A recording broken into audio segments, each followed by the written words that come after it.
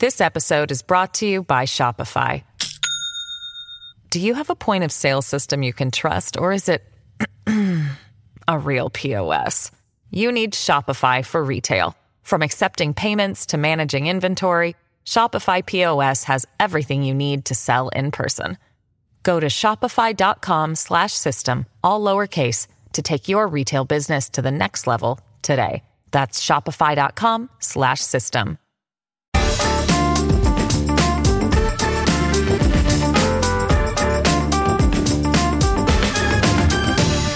Hello and welcome to The Bunker. I'm Arthur Snell. Matthew Hedges is a British expert on the Middle East. In 2018, while doing research for his doctorate, he was arrested in the United Arab Emirates, accused of spying for the British government and given a life sentence. Happily, he was pardoned later that same year on the UAE's National Day and is now able to live in freedom in Britain. Matthew has written a book about the UAE, about the much bigger issue of how that country has reinvented itself under its Crown Prince, Mohammed bin Zayed. Matthew, welcome to The Bunker. Hello, thank you very much, Arthur, for having me. So, Matthew, inevitably, we're going to talk a bit about your own personal experiences. Perhaps you could just quickly give the account of that story, your experiences, and what it told you, both about the UAE, but also about Britain's relationship with that country. Sure. I suppose in summary, I'd recently undertaken 2 weeks of field research in the UAE. When trying to leave the country, I was stopped by state security personnel and told I had to go with them. You don't really have an option. You just have to mediate it as well as you can do. I was then interrogated for a week by two to three nicer, more engaging gentlemen. However, this evolved to accusations of me working for the British Foreign Office and subsequently MI6. I was asked to steal documents from the Foreign Office, and obviously I had denied all these accusations. I was simply there undertaking research for my PhD. And I was then introduced, to put that politely, to two new interrogators for a period of about just under 2 months. I was with these two every day, sometimes being interrogated for up to 15 hours. They forced me to take medication.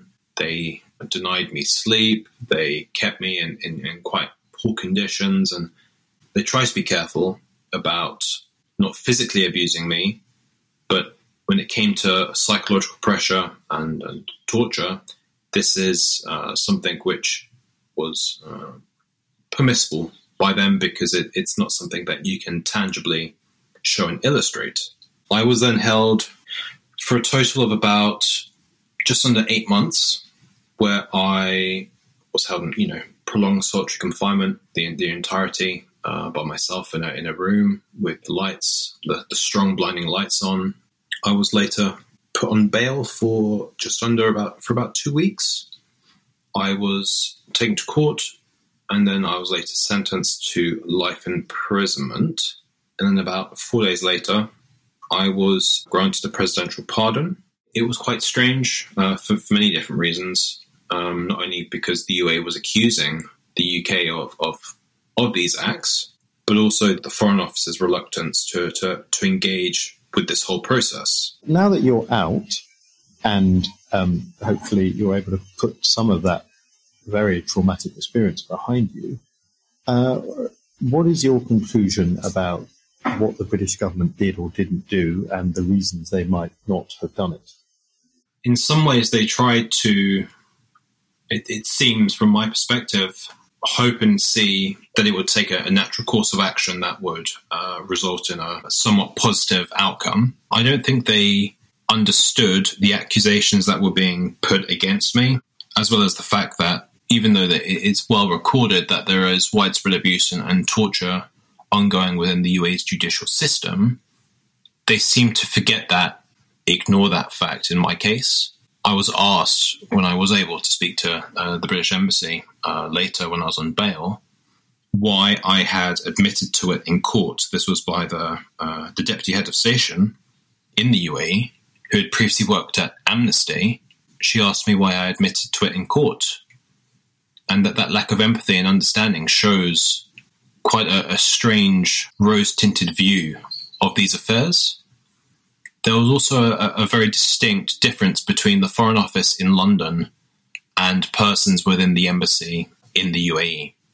We could talk about this story for a whole podcast series, but I do want to get onto your book, Matthew. It's a fascinating book, Reinventing the Sheikhdom, Clan, Power and Patronage in Mohammed bin Zayed's UAE, published by Hurt.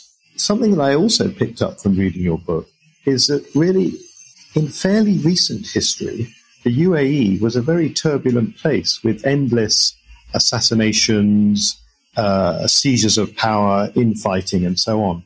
So perhaps for the listener who, when we talk about the UAE, they just think of the skyscrapers in Dubai, can you give us a quick description of what is this country and how has it evolved in the last 40 years? Sure.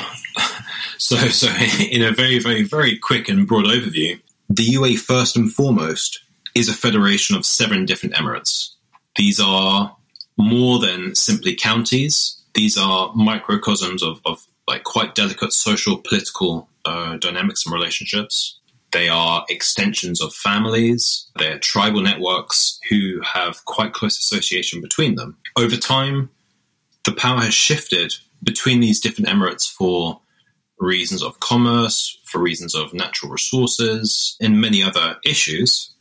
However, over time, power has increasingly centralized and solidified within the southern emirate of Abu Dhabi. Dubai is quite a small emirate. It doesn't have much or if any natural resources, and it's really because of that the Emirate of Abu Dhabi has been able to consolidate power. Under the ruler, the founder of the UAE, Sheikh Zayed, he lived in a world which was, as you said, rife with internal conflict, both within his own immediate family, but also across the entire federation. He succeeded in forming the UAE and getting these tribes and groups to work together. However, over time, their independence and autonomy has decreased.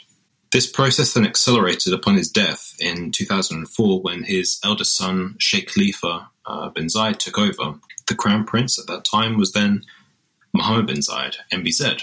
And he has overseen a process of, it's somewhat of a parallel state, whereby he's used his networks and connections within the military, within the security services, and within certain economic and industrial areas and groups to create and establish formal and informal networks that have fundamentally given rise to a new generation of political and social leaders.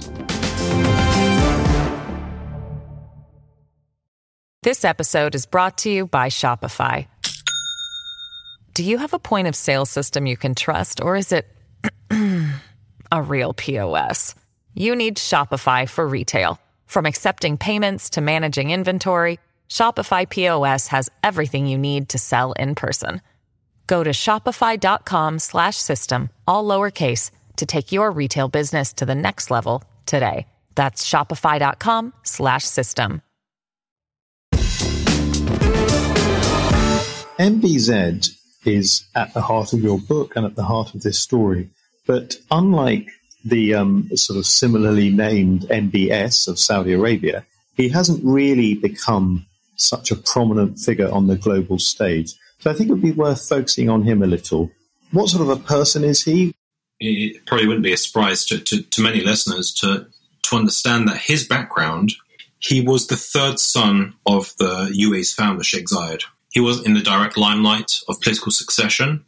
He hadn't had as many political roles and instead took a path through the military and has really used and exploited that power network to transition into the political sphere, because many of those persons that were trusted to go into the higher echelons of the security services are also those that hold significant political clout. in essence, he has kind of reshaped those traditional networks to center around him.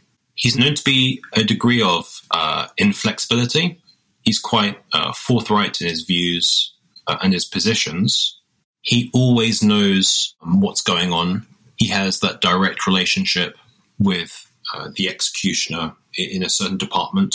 He's always involved in that process. And this really tells and shows you his attention to detail and focus in governance. So in that case, do you think he was personally aware of and focused on your own case? After all, accusing someone of spying for a close ally seems like an important issue. It's nearly impossible that he wouldn't have known. You mentioned his overseas activities, and certainly that's where MBZ and the Emirates itself appears to have really transformed its profile. I'm thinking about involvement in the war on Yemen.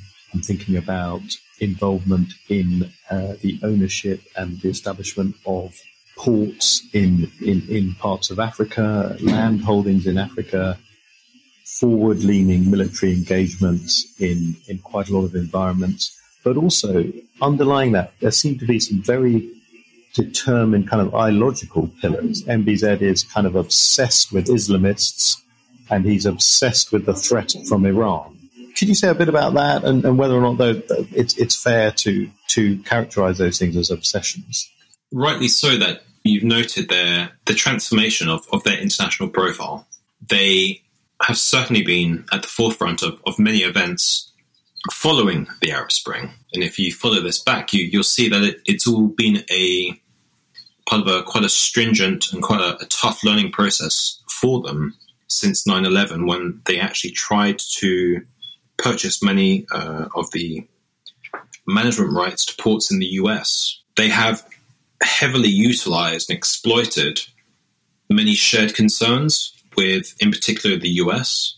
Again, this comes down to, anti-Iranian efforts, anti-political Islamist elements, and they have used this to legitimize many of their overseas operations and interactions. One of the things that makes the UAE unusual compared to the sort of comparable countries in the region is that it has become a major tourist destination. And it's almost as if there's a parallel society, particularly in Dubai. How do you think the sort of the ruling class of the Emirates, and particularly sort of MBZ, how do they feel about, on the one hand, ruling a conservative, Islamic-based Gulf monarchy, and on the other hand, having one of the sort of global hotspots for sort of licentious tourism on their shores? Sure. It's a really interesting question because they are legitimizing and using a certain view of Islam that should be apolitical. There's a way of maintaining a separation between politics and religion. They are absolutely socially conservative, but they also defer to the government as and when. There's an understanding, a social understanding, that not only has the country developed extremely quickly in such a short amount of time, but that they need that diversification to continue. They need that to survive for the future. And so when they speak about state building, nation building, development, many of these projects, building these great skyscrapers, these massive roads, attracting the world to their shores, creating satellites domestically, are a signal of the state's development. The citizens may look down upon other states within the region, such as Saudi Arabia or Kuwait or Oman, as being socially backward, that they aren't as developed. And so that there's a way of using the results of modernity that have enabled the country to develop and grow, albeit one that is certainly at odds at their historical identity, but they're using that to legitimize the behaviors of the state. You've seen recently in Saudi Arabia, these videos of outdoor clubs of people engaging. I think the way in which, if you're a state such as the UAE now, you are appealing to the international arena and your own reputation as much as you are domestically.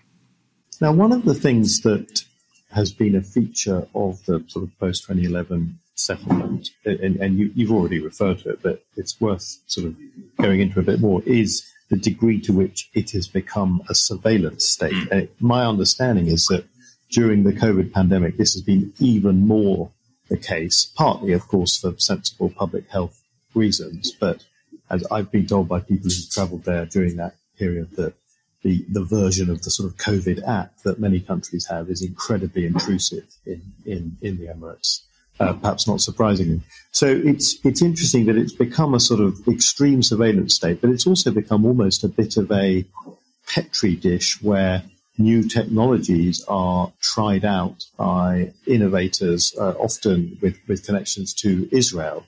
So I suppose it'd be interesting to talk a bit about that, and then perhaps address that question of the peace treaty with Israel, which again is a sign of this evolution of where the Emirates is going. Absolutely. And, when we speak about that state control, it is legitimized for the greater good. It's continuously lauded as having one of the world's best crime records and safety records. And this, of course, is a good thing, but kind of at what cost? The citizens themselves can often have their nationality stripped. If you are a foreign person, you may commit a small law or a big law, but ultimately they can decide quite arbitrarily to simply deport you.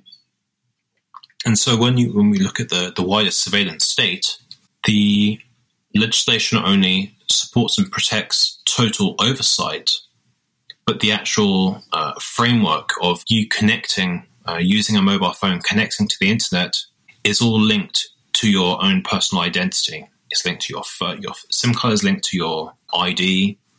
And of course, they have the money and ability to continuously watch every form of digital communication that takes place.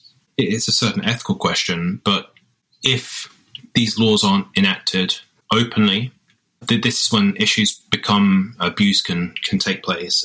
When we look at the responses to COVID and everything else, again, this is legitimized for that greater good, for health reasons and so on. It doesn't mean that these are innately good tools, but they're just good tools at social control. And as I mentioned, quite a lot of these are based on technology that's come from Israel, and that seems to be part of a wider move which involves both the normalization of relations, a peace treaty, but also, perhaps more importantly, particularly in the person of Sheikh Tahnoon, who's the head of the intelligence services and a brother of MBZ, the increasing involvement in Israel in the security of the state, whereas, of course, not so long ago, Israel would have been seen as a sworn enemy of the state. So, again, this does come back to the point I made earlier about a degree of modernity and opening up. Socially, it's very difficult to gauge what the population thinks about the UAE's relationship with Israel. But for the UAE as a state, it wants to be seen as forward-looking, as engaging, and not being, by contrast, it's like a self-orientalist type of view. It doesn't want to see itself as backward. It doesn't want to see itself as some Bedouin tribe who's simply stuck in the past. It's about moving forward and trying to be somewhat pragmatic. From a technological and financial perspective, Israel is absolutely at the forefront of surveillance and security products and services, and it really does emphasize some of the hypotheses of my book and my research that some of the first things that the UAE did openly was engage with Israel in many of these services. And this really is because they are sensitive to developments within their own country and from domestic security threats. I just wanted to finish by asking you how you think your book will be received in governments, sure, both in the UK and the UAE. As you mentioned at the beginning, from the outset, it appears that the Foreign Office weren't trying very hard to help you, and that may well be because they didn't want to introduce any grit into the relationship with the UAE.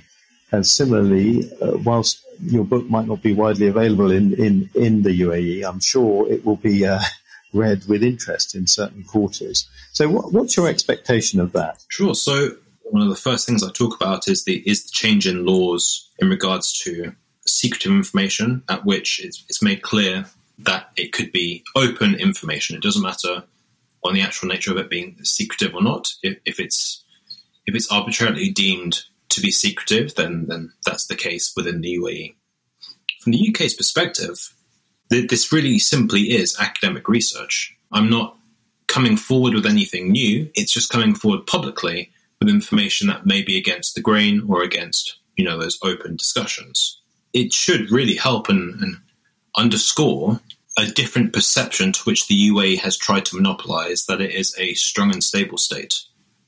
It's to help contribute to a discussion and debate about what that country really is and stands for and where it's going in the future. From the UAE's perspective, of course, I know they, I think it's quite clear that they didn't like my PhD and what was in it, but the fact that during the court case, they actually did have the charges reduced from handling secretive information to handling sensitive information. And that distinction is huge. It does more so actually highlight the thesis itself, that it is an insecure state that is highly sensitive to domestic affairs. I assume the book will be banned, but it is an interesting read from an external perspective. I'm ready to engage with persons who disagree, but it's based on fact. There aren't many other books or articles written about the UAE. Hopefully my book does present a certain perspective for people to look into themselves. Well, as someone who's had the privilege of reading it, it definitely does. And let us hope that it becomes an underground classic in the UAE, passed secretly from house to house. Matthew, thank you so much for joining us in the bunker to talk about your own extraordinary personal story, but also your very important book and your really important academic work. Thank you very much for having me, Arthur. Have a nice day. Listeners, remember there's a new Bunker Daily every Wednesday, Thursday and Sunday, with Start Your Week on Mondays, the main panel show on Tuesdays and the Culture Bunker on Saturdays. Be sure to subscribe so you don't miss out on any new episodes. If you like this episode, why not share it with 3 friends using the Bunker Up hashtag.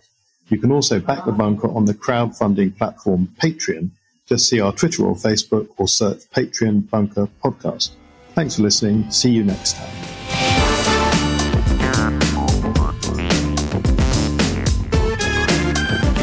The Bunker Daily was presented by Arthur Snell. The group editor was Andrew Harrison. The lead producer was Jacob Jarvis. And the producers were Jacob Archbold, Jelena Sofronievich, and me, Alex Rees. Theme tune by Kenny Dickinson. The Bunker is a Podmasters production.